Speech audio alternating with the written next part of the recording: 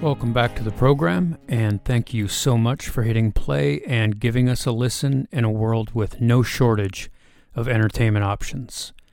My name's Glenn, and I'm one half of the Raised by Whoops fake radio show, the other half being my friend and co-host Andrew, who lives in the San Francisco Bay Area. I have another interview to share with you today. The guest is Wes Tirey, an Asheville, North Carolina singer-songwriter and poet. Some topics we touched on in our conversation were Ken Griffey Jr., cinnamon roasted nuts, Papa Roach and Linkin Park, self-doubt and how to overcome it during the creative process, and of course, we discussed Wes's music and his sundry creative and occupational endeavors. Wes's latest project is a vinyl reissue of his 2019 album entitled No Winners in the Blues. You can purchase a digital version at westirey.bandcamp.com, or you can pick up a vinyl copy by visiting fullspectrumrecords.bandcamp.com. You'll also be able to track Wes down on social media and the various streaming services. I had a great time chatting with Wes recently, and I'm excited to bring it to you guys. And now for the part of the intro I enjoy the least, which is begging for listener support. If you have a few spare seconds, please consider giving us 5 stars on Spotify or Apple. It boosts the show algorithmically and helps with our self-esteem. We also have a website, raisedbywhoops.com, where you can buy a shirt or a postcard or a mug. You can also drop us a line over there to recommend guests or share a story or any other comments you may have. Please no vulgarities or threats, though.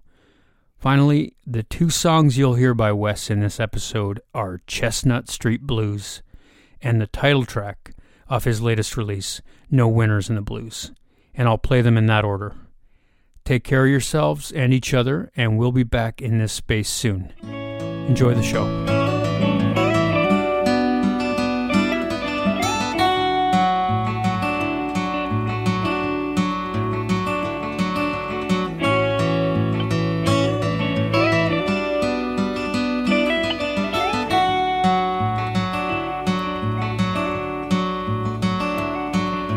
Laundry's done and the coffee's cold.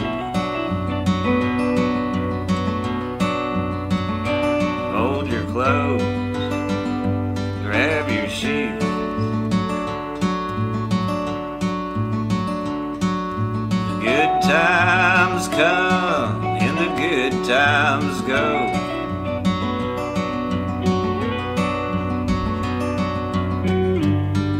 Cowgirls get the blues.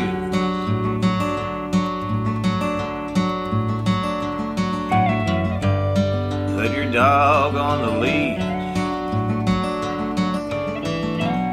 Call your sister in Oregon.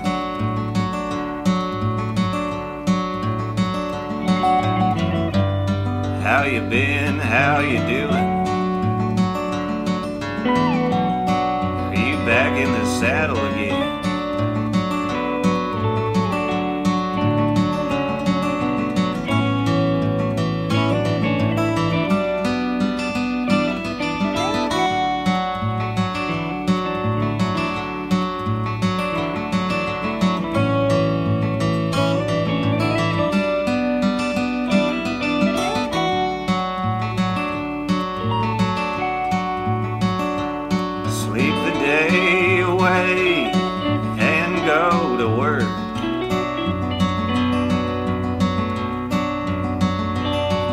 Spent, but the bills are paid.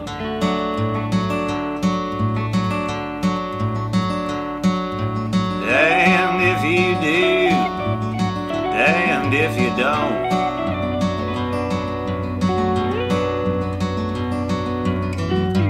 Smoke 'em if you got 'em, babe.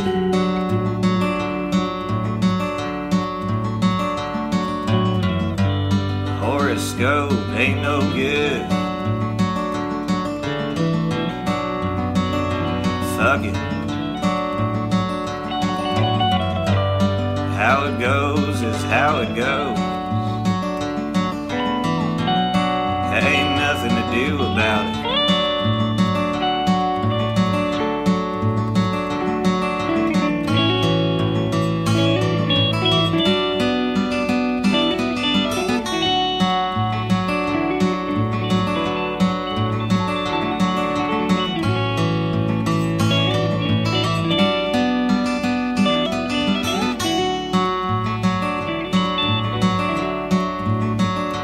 If the world cuts right through you, if it stops you square on a dime, the surest path is always forward. The shortest distance is the straightest line. If the thought ever strikes you, if it ever crosses your mind, you know where to find me. Come by anytime.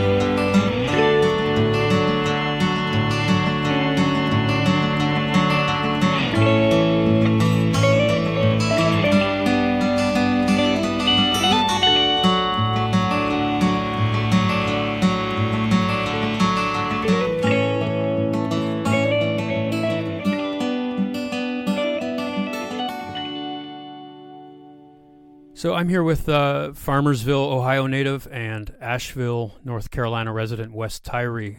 Wes is a singer-songwriter and poet, and his latest project is a vinyl reissue of his 2019 record entitled No Winners in the Blues. The reissue was put together by Full Spectrum Records out of Littlefield, Texas, and I've been enjoying the hell out of it since its release in January of this year.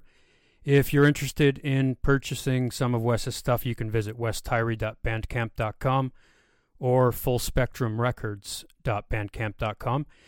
No Winners is a truly beautiful piece of art, and may I also recommend Wes's 2021 album and companion poetry chapbook, The Midwest Book of the Dead.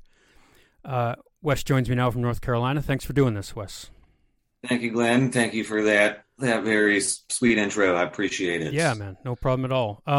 So before we get to some questions, when I was doing some research in preparation for this, I obviously read that you're from Farmersville, Ohio, and which is a farming community of about 1,000 people outside of Dayton. And it's kind of funny because I'm also from a farming community of about 1,000 people in Ontario. I don't live there anymore, but it's called Athens, Ontario, but it was at one time called Farmersville, Ontario. So, and again, like I say, farming community, 1,000 people, which was kind of a neat coincidence. And you also mentioned that you sang a bunch of Conway Twitty growing up, and I can also say the same. My mom was a big Conway Twitty fan. And I remember her and I singing Hello, Darlin' a lot when I was a kid. That was probably her favorite song. And then finally, when I was going over some of your interviews and you were mentioning some of your artistic influences and that kind of thing, it was just really uncanny how much similar art that we consume. I mean, from Andrew Wyeth and Jackson Pollock to Frank Stanford and Raymond Carver, the film Wanda, Townes Van Zandt, Five Easy Pieces, David Berman, Jason Molina. The list kind of went on and on of similar things we consume. And then the strangest thing was that when I emailed you, I was reading Ashley Bryant Phillips' book, Sleepovers.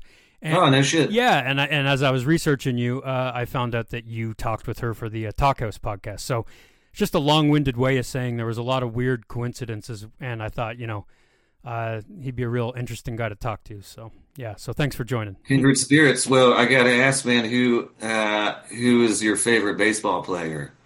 Favorite baseball player? Yeah. Well, gosh, I grew up near Montreal, so I guess I was a big Montreal Expos fan back in the day, so probably like Vladimir Guerrero Sr. might have been my favorite ball player back then. Yeah. I was also an Expos fan, especially because I thought they had the coolest uniforms. Oh, cool.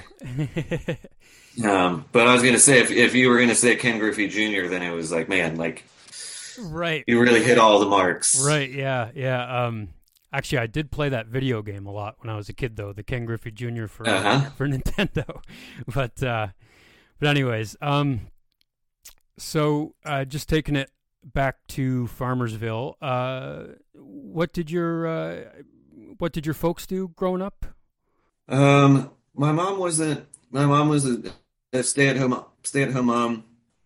Most of my life, at least, she went on and got her degree in occupational therapy when I was in middle school. But my dad has worked in the building industry doing kitchen and cabinet design, Okay. uh, probably since his like early 20s. And then later on, probably around the time I was like 15, 16, they bought a small business and did that as well. Oh, okay. Right on. So they own their own business. Yeah, I mean that was kind of more of a side thing. Nothing super fancy or extravagant. It was actually a cinnamon roasted nuts business. Oh, okay. So we would do, especially like the summers, we would do like um, festivals and events like in Columbus and Cincinnati, art festivals, stuff like that. And then we had a cart at um, this place in Dayton called the Nutter Center, which would have like concerts and basketball games and hockey games and stuff like that. So I was selling a lot of nuts before my songwriting days. Interesting. Okay. And you had siblings, or? Yeah, so I've got a sister that I grew up with, and then two half brothers from my dad's first marriage. Okay. Um, so when we were emailing back and forth, we were talking about my interview with Adam Remnant, and Adam's a Dayton guy, and I asked him the same question, like, did you grow up, listening to any of those Dayton bands like Guided by Voices or the Breeders or, Swearing at Motorists? Like, was any of that stuff up your alley, or? No, I mean, when you live in Farmersville, I mean, you might as well live anywhere else in the country out in the middle of nowhere, where nothing just kind of exists outside of the world of anything cool and hip. So I was not aware of any of those bands until much later, until about the time that I actually like moved from Farmersville like to Dayton proper and was like hanging out with other people in the Dayton scene and getting exposed to those types of bands. Oh, okay. Yeah. Yeah, it just seems to me that, like, Dayton kind of gets a bit overshadowed maybe by Cincy and Columbus and Cleveland and stuff, and I just always thought that it kind of punched above its weight in terms of, like, some of the bands that came out of there, because, there were some pretty big acts, so. Sure. Yeah. Yeah, there was, all the bands you mentioned, Ohio Players, Dayton from like the 70s onward had been a pretty important scene for music. Right. So, like, I always think of like, so you were in Farmersville, and as you were saying, you weren't, necessarily aware of what was going on in Dayton, but like, I always think of like the age of 14 or 15 as kind of being, I don't know, like a kind of a transitional age in that, some of the stuff we consume, some of the art we consume at that age has a pretty big impact on us. And so I was just kind of wondering if you weren't listening to, Guided by Voices, stuff like that, like what were there any seminal records or books at that age, at 14, 15, that made an impact on you? I mean, 14 was when I started playing guitar. So even just having that in my life was, the seminal moment. But I wish I could, say that I was, listening to like, super groundbreaking music at 14, 15, 16. But it couldn't be further from the truth. Okay. That was like the era of new metal Right. and shit like that. I mean, my mind was getting blown by Linkin Park and Papa Roach and Stained and bands like that. And, but I wouldn't have it any other way. I mean, you like, you got to get, you got to get excited about something. And, that was what drew me to playing guitar. And, that's how I got where I am. Yeah. Yeah. Yeah, I can relate for sure. I mean, when I was that age, it was, grunge music or, whatever, Stone Temple Pilots, Nirvana, not too far off from some of that new metal stuff. So, this is kind of a broader question, I guess, but like, I know you're in North Carolina now. Just kind of wondering, like, what, like, how did Dayton, Farmersville, Ohio in general, like, how does that sort of shape who you are? Like, in other words, like, what parts of Ohio do you carry around with you, to the other place, like to wherever you are, be it North Carolina or otherwise? Yeah, it's an interesting question. I'd probably be able to, that's like something that I would, probably could be better answered in a writing piece or something like that. But Yeah. I mean, Farmersville, like I said, I mean, it's middle of nowhere, small rural Ohio town. Like I lived a pretty like classic American childhood, American boyhood. Like I grew up playing baseball and grew up in a pretty wide open landscape. It was pretty. I feel like that landscape is forever a part of me. And yeah, when I moved to Dayton, which felt like I was moving to the big city, Right. but it was only 20 minutes from where I grew up. But I felt like when I moved there at 19, I'd really arrived someplace. And it was a really cool time to be in Dayton. There was a lot of fun music happening, and it was a cool scene to be a part of. And yeah, I mean, I carry the the Dayton cityscape with me too. That kind of like the Rust Belt landscape and mood. I mean, Dayton has its own mood. Yeah. It is.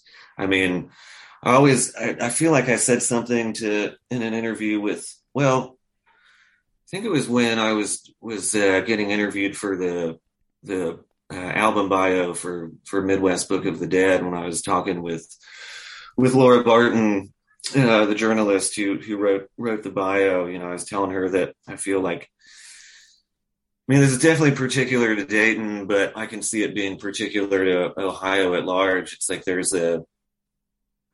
this sincerity with the art that comes out of there that gets mistaken for melodrama sometimes. But all of that stuff is very dear to me. Yeah. Yeah. That's awesome. Yeah. Yeah. I haven't spent a lot of time in Dayton. I've driven through it plenty on my way south but like I say, it maybe gets short shrift to some of the bigger cities in Ohio. But yeah, anyways. So I think I've got. Let me know if I don't have my facts right. But so after Ohio, you went to like Swannanoa for college. Is that? Yeah. So I moved to Black Mountain, which is about like 20 minutes east of Asheville. and like, I mean, Swannanoa is basically in between Asheville and Black Mountain. Right. Well, I went to Warren Wilson College, which might as well be in Swannanoa, but it's technically Asheville. Oh, okay. Okay. I see.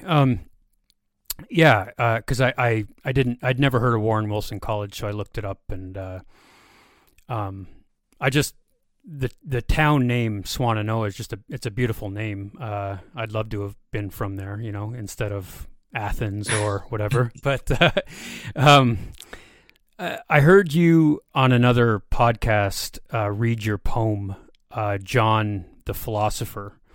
And he was one of your professors at Warren Wilson, or sorry, one of your advisors at Warren Wilson? Yeah. I was just wondering, like, you said that he was one of the bigger influences in your life, and I mean, that was a really great poem. I thought it was a great reading, and it was a really interesting poem. And I was just wondering, if it's too personal, you don't have to, but I was just wondering if you could elaborate a little bit on who John was and why he was such a big influence on you. Oh, that's sweet. That's great. I love that. Thank you for asking me that. Yeah. Yeah. So John was my advisor in college. So when I first transferred to Warren Wilson, I was majoring in Appalachian studies, and I had a different advisor, but I was minoring in philosophy, and John was my advisor for my minor, and it was probably but like.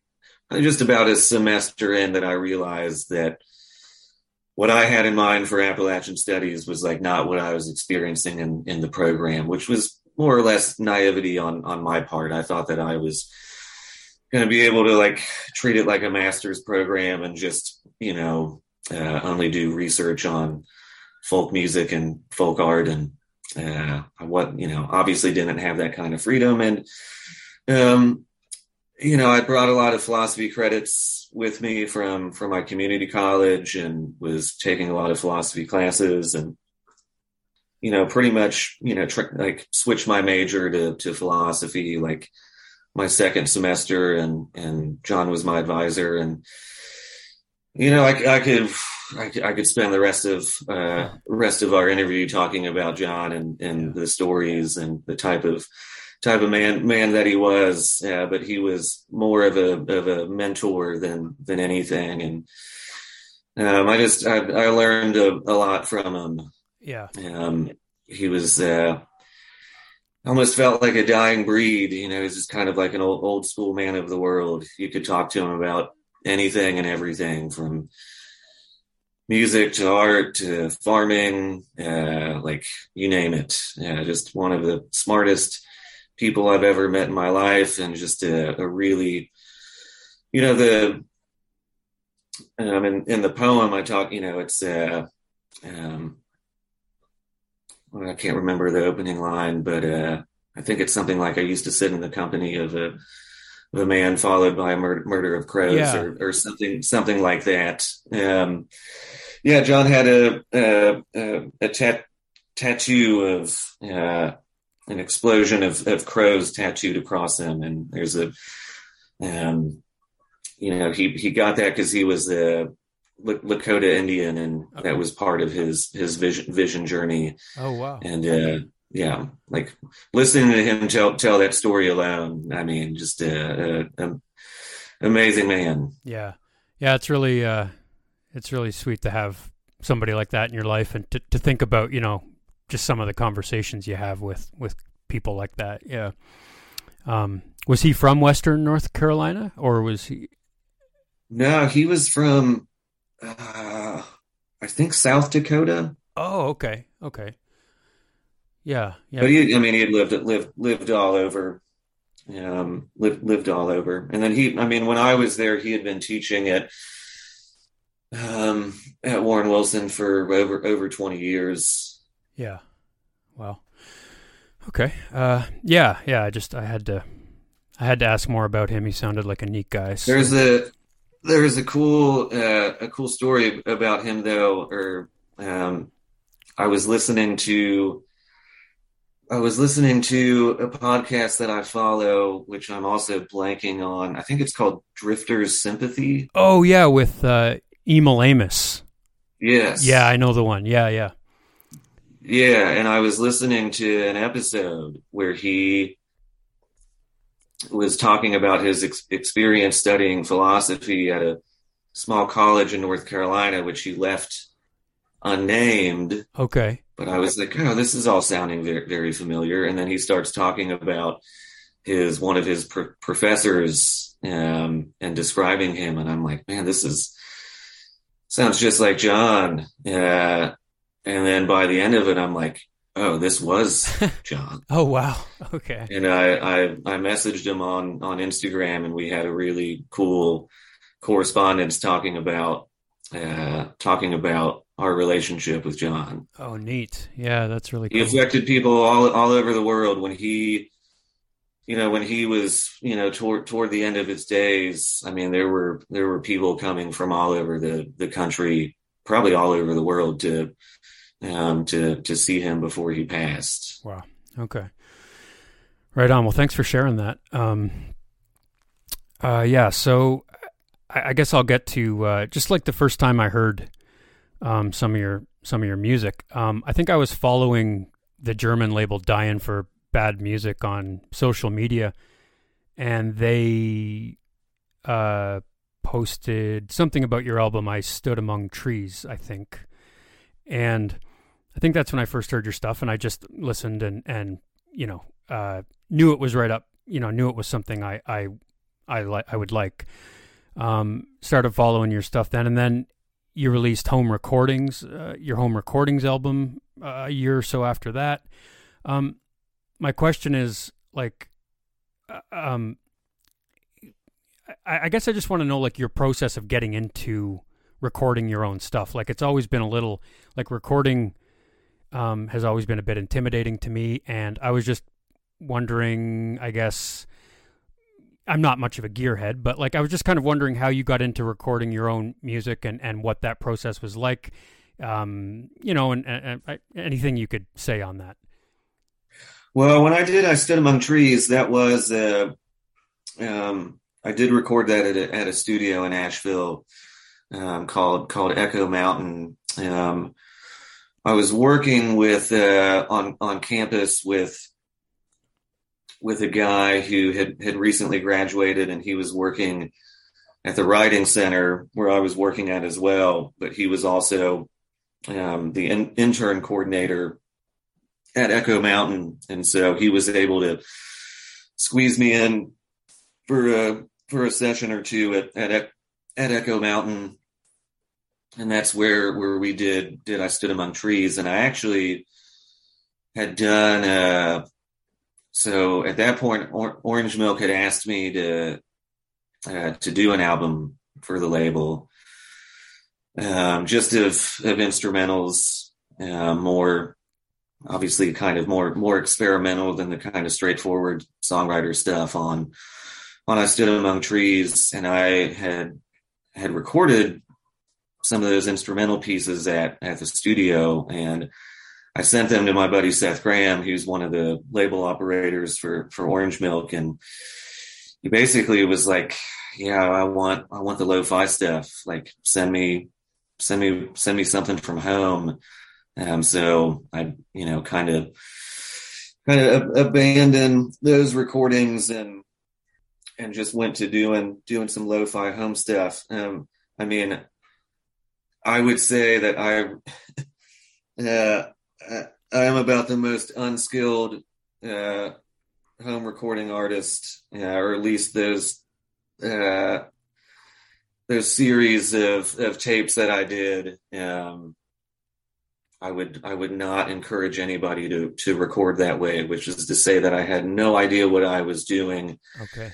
I mean, those were all recorded to. I mean, most of them were recorded to GarageBand on my internal mic, just sitting in a room. Some of them, like concerning the disputed photograph of Crazy Horse, like I did with a USB mic. But yeah, there was no process to it. Like that's what I did with O Annihilator which I did with Full Spectrum as well. I recorded my parts at home and sent those to Andrew and my buddy Richard, who did some of the instrumentation as well. And I mean, those recordings were graciously saved by Andrew's mixing and mastering skills. So, I had, even before I stood among trees, I had done, I'd only worked in the studio. Right. And so after, I guess it was after Annihilator and maybe another tape or two, before I released Black Wind in 2016, I was like, this is a studio album. Right. Like I can't just do this. There's no way I'm going to be able to accomplish what I hear with this record at home. So like back to the studio, and I've basically just been doing studio recordings ever since. Yeah. Yeah. Okay. Yeah. I was just curious because, I'm not too interested in the technical side of things either, and I don't know. I've tried my hand at some recording, but it usually turns out pretty messy. So, yeah. I was just wondering. So you've been in Nashville for about a decade now. Is that right? 12 years. 12 years. Okay. Yeah. 12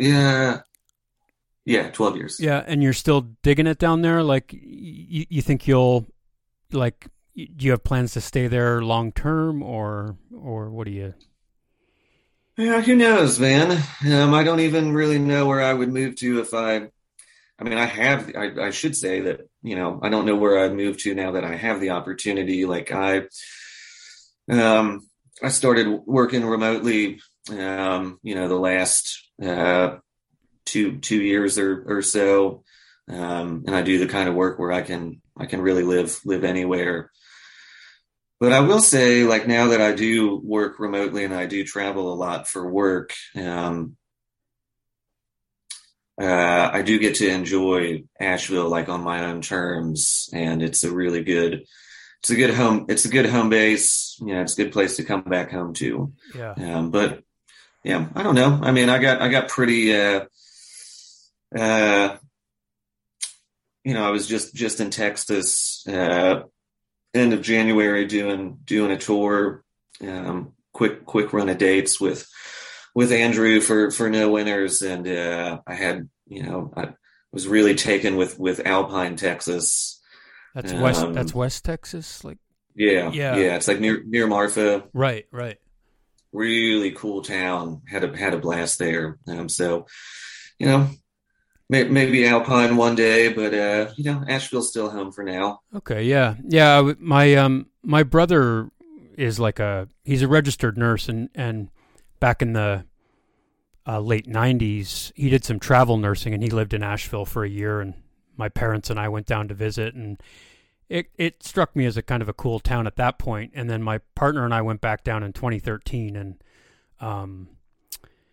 yeah, it's kind of a smaller town, I guess, in a way, smaller city, but it made an impression on me for sure. I remember going to Harvest Records, really great record store, and I drove by like the Orange Peel and Gray Eagle still there? Gray Eagle, yeah. Gray Eagle, yeah.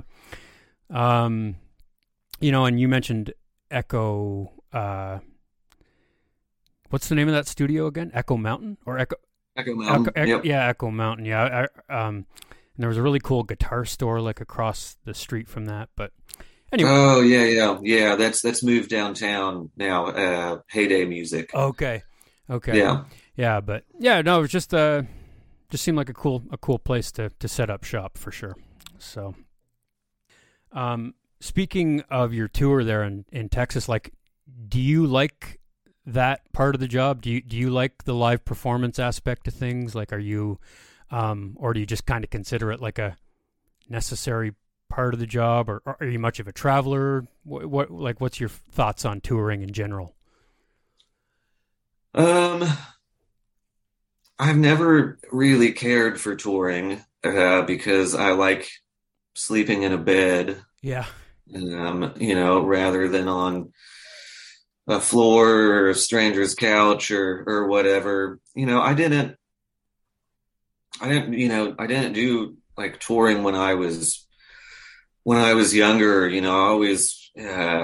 I was always so broke, and um, I never worked jobs where I would be able to take off that much time, or taking off time was just always felt so risky. Um, and then of course when I moved down here and was finishing my degree, like, touring obviously wasn't really an option. I didn't do like um, I did a small tour in 2013. I did a tour in Italy in early 2014 or something like that. Did a tour in 2016 around Black Wind. I got invited out to San Francisco to do some dates in 2019, and this tour with Andrew was the first like full on tour since 2016. But even then, it was only 5-6 shows or something like that. But it was Texas was the dates were cool because Andrew's been doing it for a long time, and he knew what kind of shows we're gonna fit and what kind of accommodations we were gonna be able to get, and it was very comfortable, and there weren't super long drives, and everything was super chill and low key, and it felt like every show was revitalizing. I like playing live is great. I mean, sometimes there's been plenty of times where I've been asked to do a show, and the date comes around and I'm like, oh, Jesus Christ, like this is the last thing I feel like doing with my time. And but then by the time I get on stage and get in the middle of the set, it feels great. Sometimes I got to talk myself into it. Yeah. But okay. And what kind of rooms were you playing in Texas? they were all we had a great spread. We kind of had we hit all of the like indie marks. We did an art space in Lubbock that Andrew's one of the operators of. We did a theater in Alpine. We did a bar in San Antonio. We did a house show in Austin, and then a record store in Dallas. So, okay. So kind of we hit all of the marks. Nice. And Full Spectrum, like you did Texas because like Full Spectrum is based in Texas, right? Like in the Lubbock area, or yeah. And Andrew lives in Littlefield, which is about a half hour outside of Lubbock. So I flew into Lubbock, and he came and picked me up, and I actually was supposed to be in Lubbock a day before the tour started, but I missed my connection and had to spend the night in Dallas, and then catch the first flight in the morning to Lubbock, and just kind of hung out around Lubbock and until the show, and kicked everything off, and then headed out for Alpine the next day. Okay. Yeah. There's a pretty interesting scene in Lubbock too, right? Like, I think I know. There's a bar there called like the Blue Light or something, and they have like a singer-songwriter showcase, Friday nights or something like that. There's just some interesting music history there. The Flatlanders and sure, yeah, different stuff like that going on. Yeah, yeah, right on. I just had a question about. I ask a lot of musicians. I haven't talked to a ton of musicians, but the ones I have talked to, I like to ask, like, what's your take on sort of your ability to create as you get a bit older? Like, are you as inspired as you as you ever were? Like, was there more urgency, say, in your 20s, or do you still feel as primed as ever to make stuff as you get a bit older? Yeah. Um, I mean, I feel like when I started, because I probably started like writing songs, I put that in quotes because, it was, um, I probably wouldn't want to actually, if I looked at those, I would probably be terrified. But yeah, by the time I got like pretty, like serious, like this is what I'm going to be doing for a long time, by the time I was 18, 19, like I mean, I had days where I could write, 2, 3 songs in a day, and it was so new. Like, I was still kind of swimming my way through it. But I could also convince myself that if I didn't finish a song in one sitting, that it wasn't worth keeping, or worth coming back to. And, I feel like over the years and probably over the last 5, 6 years, give or take, I've really kind of accepted, um, time and space as a good friend with writing, and having a more kind of like discriminate attitude about what I keep or what I come back to. Yeah. And more or less like trusting my process. Like I'm jealous of people who have the discipline to sit down and write every single day. But I've never really worked that way. And whenever I've tried to, I've never been satisfied with what I walk away with. But, if I kind of just trust the process of, allowing ideas to grow and circulate, and just to be ready when they're there. Like kind of having the disposition that when a song appears that I get like, that's when I get to work. Yeah. And then moreover, like the editing process, has become something that's very exciting to work with. I feel like I didn't have the same kind of editing eye when I was younger as I do now. Right. And that's a skill itself. Speaking of editing, like I think I heard you say in an interview, you were talking about Raymond Carver, and you were saying that like he has the ability to really, just a really economical way of writing and cutting sort of the art down to the bone.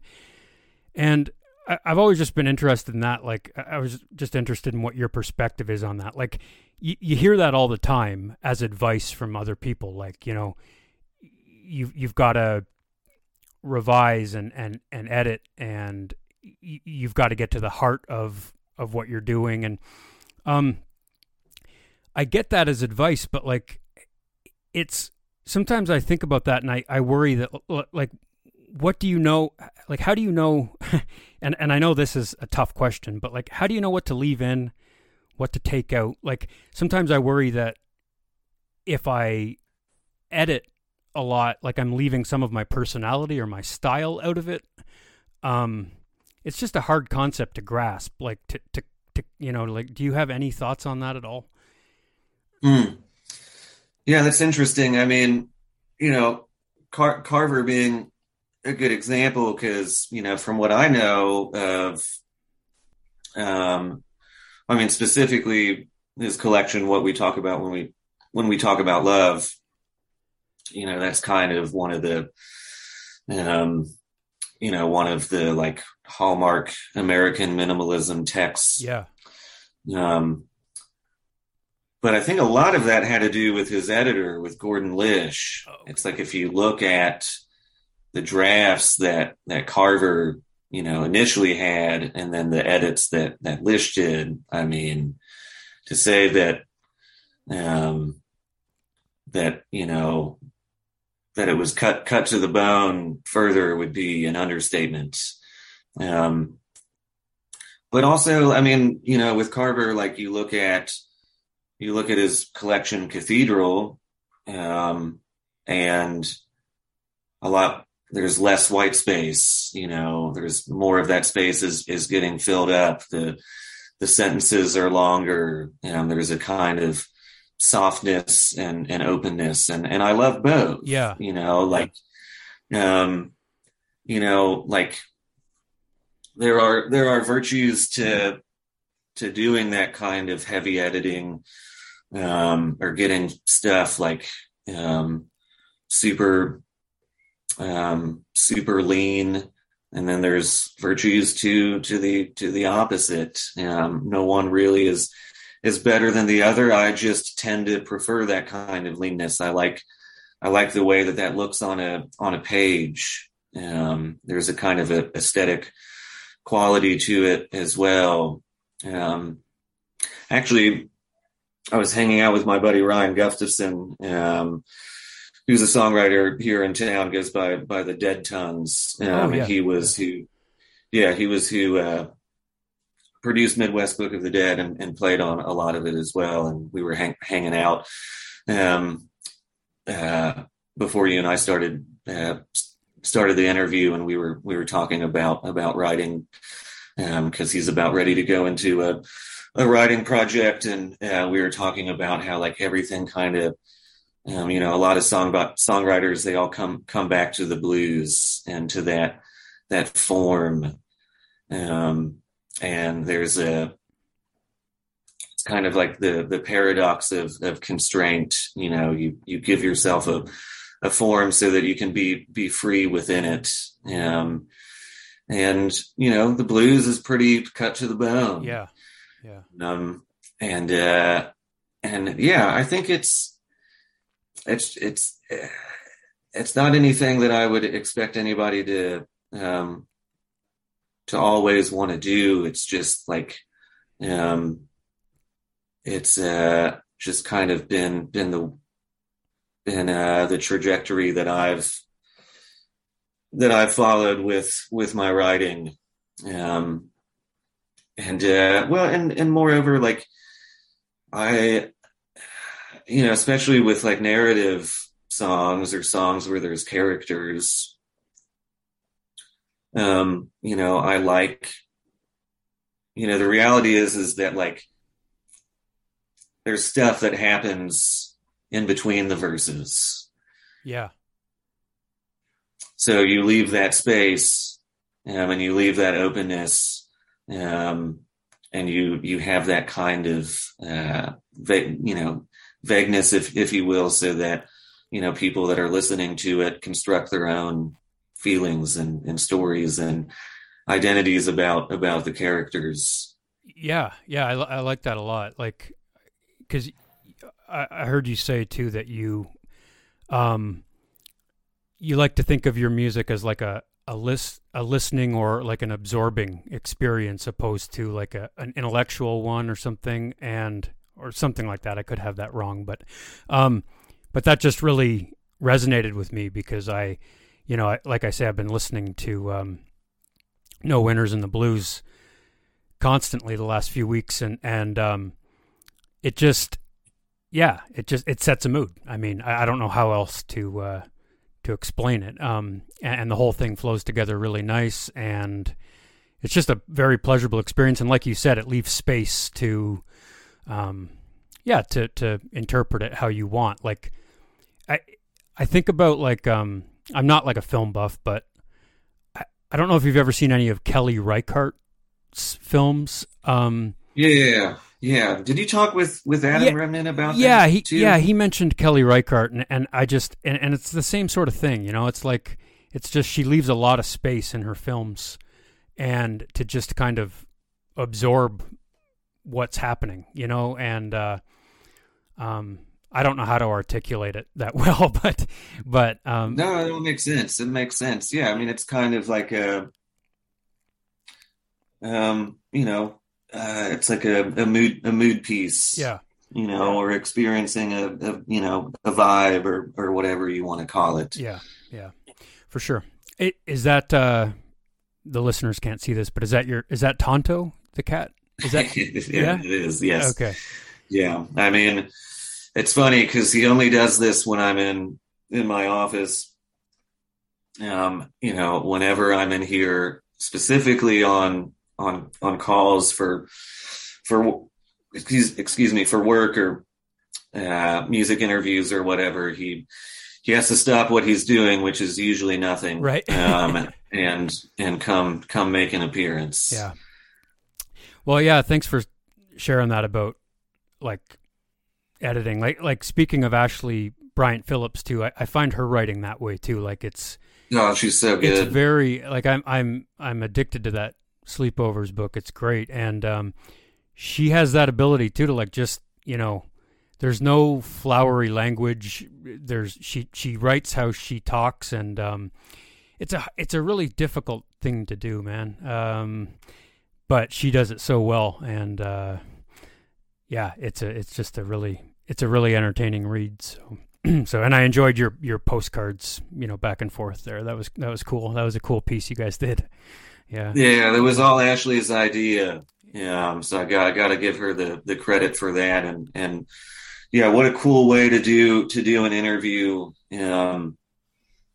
because it just meant that we like you're limited to only so much space on a postcard, obviously, Yeah. and it just allowed for a way to just ask each other like really interesting questions. Yeah, yeah, and it made me really pay attention too because I had to like zoom in on my phone because I was having trouble reading it, and I'm like, "What the fuck does this say?" But anyways, it was so you had to really pay attention to the words, and no, it was a cool project. So, anyways, I just got a couple more for you, Wes. You've been great with your time. I was just wondering, have you ever wrestled with your ego, like in terms of your creative work? Like, I guess what I'm asking is like, and I'm more asking for me because I struggle with this, but like just comparing your work to others or self-doubt within your own creative work. Like, how do you deal with that kind of thing? Yeah, I mean, it's a great question. I mean, doubt is its own kind of virtue as well. It can almost be a sign that you're up to something good Right. because you feel like you're taking a risk. And so it ends up being something that I mean, you just have to, I mean, it's, I wish I had better advice, but it's like, you're never going to get anything done if you just submit yourself to that kind of doubt. Yeah. And like you don't. Not everything hinges on one song. It's all a kind of an ongoing struggle, or harnessing your experiences with your creative impulses, and like you find out ways to, you find out ways to get comfortable so that you can write. Yeah. Or you can create. The last thing that, I mean, I know that there's a kind of image of, or archetype of struggle being and difficulty being the thing that you have to create. But I mean, maybe when I was younger, I would trick myself into thinking that, but I don't think that could be. I mean, obviously, some kind of level of discomfort ends up being part of the equation, but when it boils down to it, like you gotta find a way to be comfortable so that you can create, and when you're comfortable, then you're free, Yeah. Yeah. and then it's.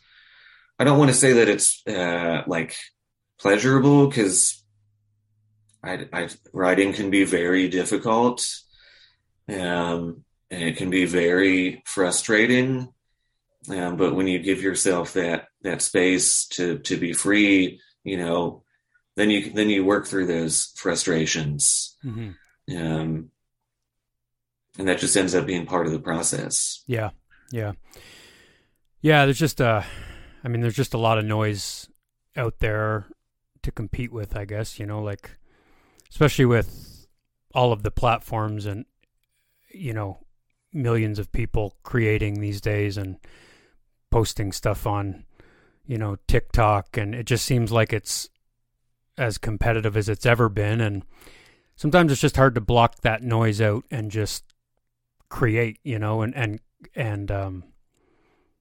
yeah, but yeah, you're right. I mean, you can't get into the business of comparing yourself or that kind of shit because, I mean, you're not going to get anywhere. No, I mean, it sounds a little reductive, um, but I mean, the only thing you can do is just make the art that you want to make, and not give a shit about any of the other shit. I mean, because when you commit to your own voice or your own vision, or you pursue something like that, like um, and let all of those other things fall away and reject expectations, and make the art that you want to make, you end up working with people who want to work with you for what you're doing.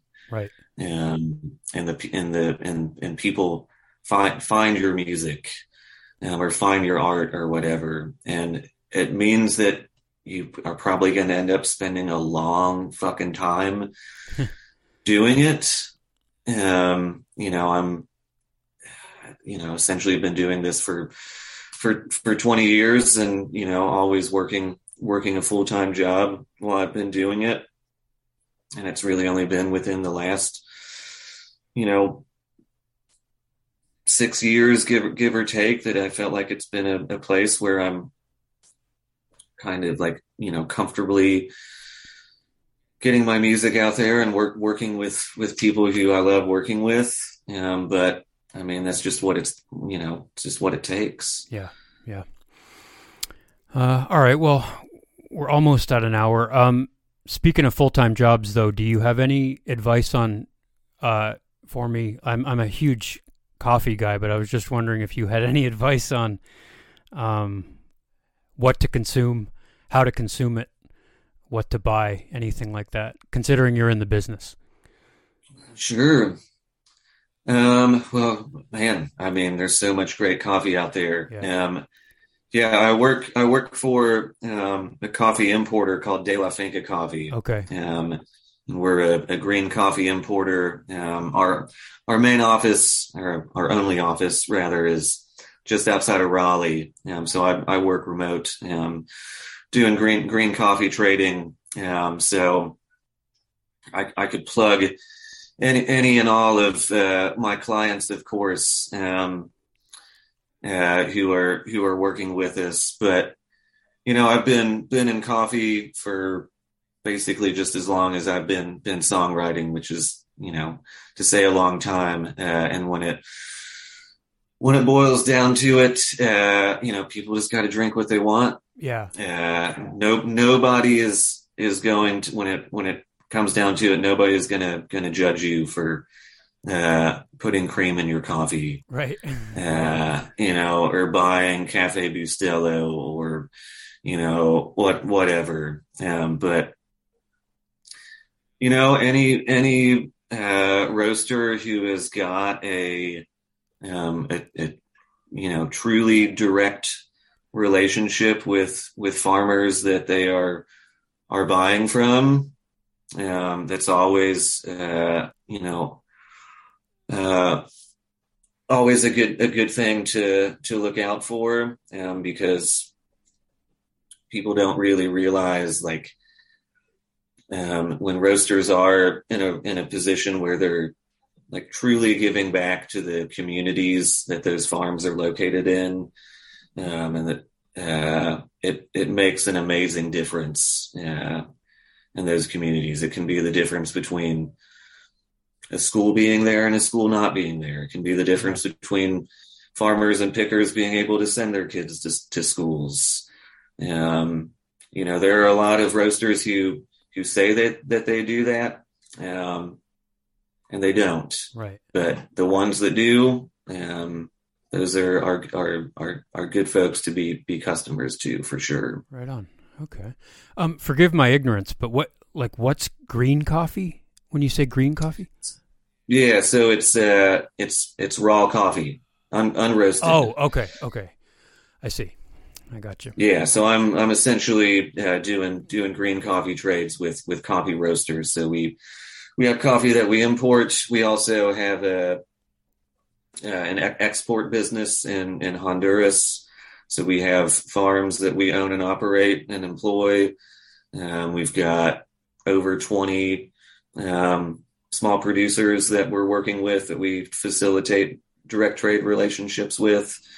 And so we handle export out of Honduras, and then we've got other farms and brokers that we work with for other origins. And then we work with roasters, mainly in the US, but also in Europe and in China. Okay. Selling directly to roasters. Okay. And do you travel at all for work? Like, do you go down to South America or Central America, or? I do. The last time I went to Honduras was in 2021, when I started working with De La Finca full time. I was supposed to go, actually, at the beginning of this month. I was supposed to go with some clients, but we ended up having to cancel because we weren't able to bring enough people with us. But most of what I do is stateside, going to expos and stuff like that. I'll be going to New York here in a couple weeks. Okay. For an expo there. Portland, Oregon in April. And then plenty of other places throughout the rest of the year as well. Sometimes just to visit clients, sometimes to, prospect an area, set up meetings with roasters and do coffee tastings and stuff like that. Got some folks that I work with in Tennessee that probably be taking them down to Brazil, to in a state that they buy from. Yeah. That also makes it hard to tour when Right. I'm pretty much, nearly traveling every month. Yeah, no doubt. Yeah.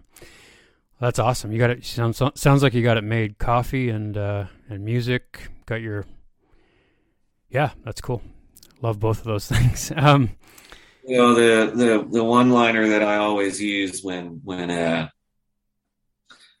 chatting with new accounts, when we're like, trading coffee industry stories, I always say that as a musician with a philosophy degree, I was destined for a long life in the coffee industry. Yeah, right on. All right, Wes. Is there anything else that you want to say or promote, or any other projects in the works? I just want to leave it open to you to say anything. Yeah, well, first of all, again, thank you for inviting me. This has been really nice. Yeah.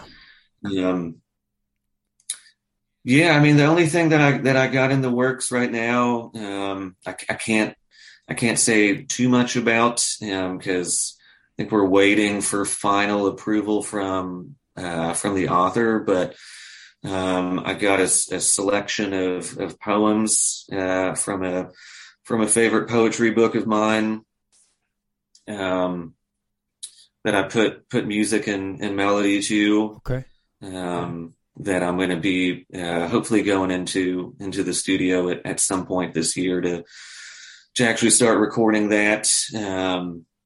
Doing that with a label out of California called Sun Crew. Okay. Super awesome label. Really, really stoked to be working with them. And they have very, very graciously handled all of the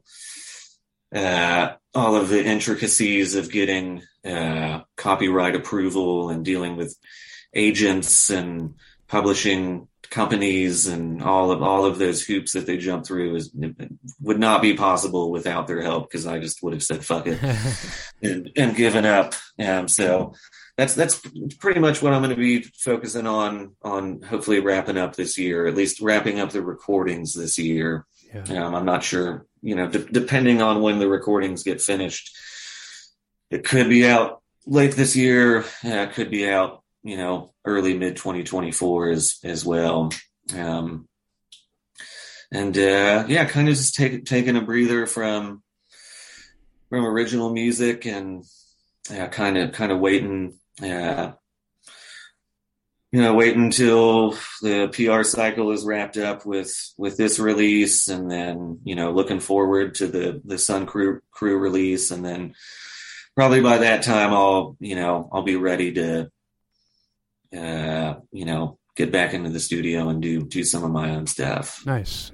Yeah. Looking forward to it, man. I dig all your stuff and, always look forward to new releases. So, and it's been an absolute pleasure to talk to you, and I just want to thank you very much for hopping on here with me. I never take it for granted when somebody agrees to do this with me. So yeah, thanks, man.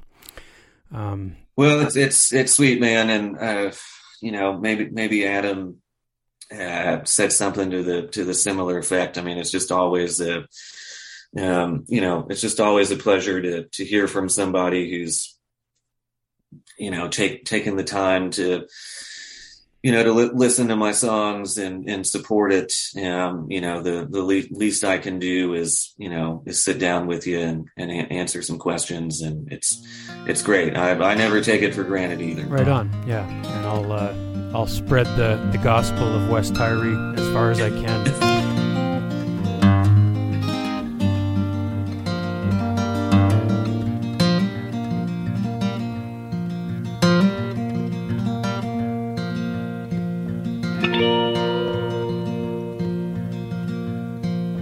Nightfall, moonlight, summer done came and went. Damn the people, damn the parties, damn every dollar spent.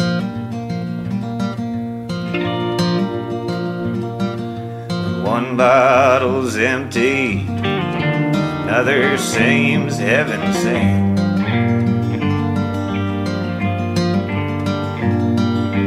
Truth is a stranger to stay. Trouble's a friend that won't go away. There are no lessons for beginners. There are no winners in the blues.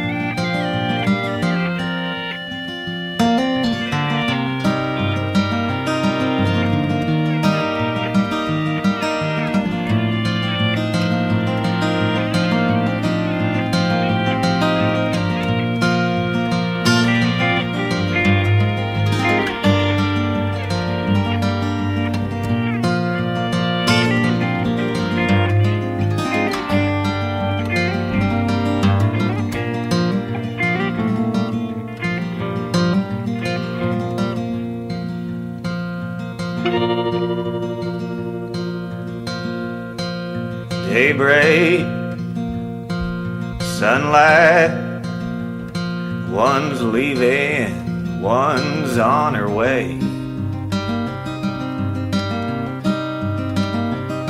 no small talk, babe. There's little left to say.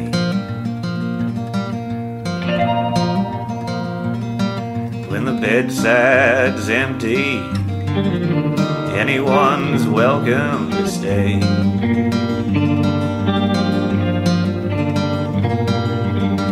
Time is a door unhinged. Temptation waves and then waves again. There are no lessons for beginners. There are no winners in the blues. There are no lessons for beginners. There are no winners in the blues.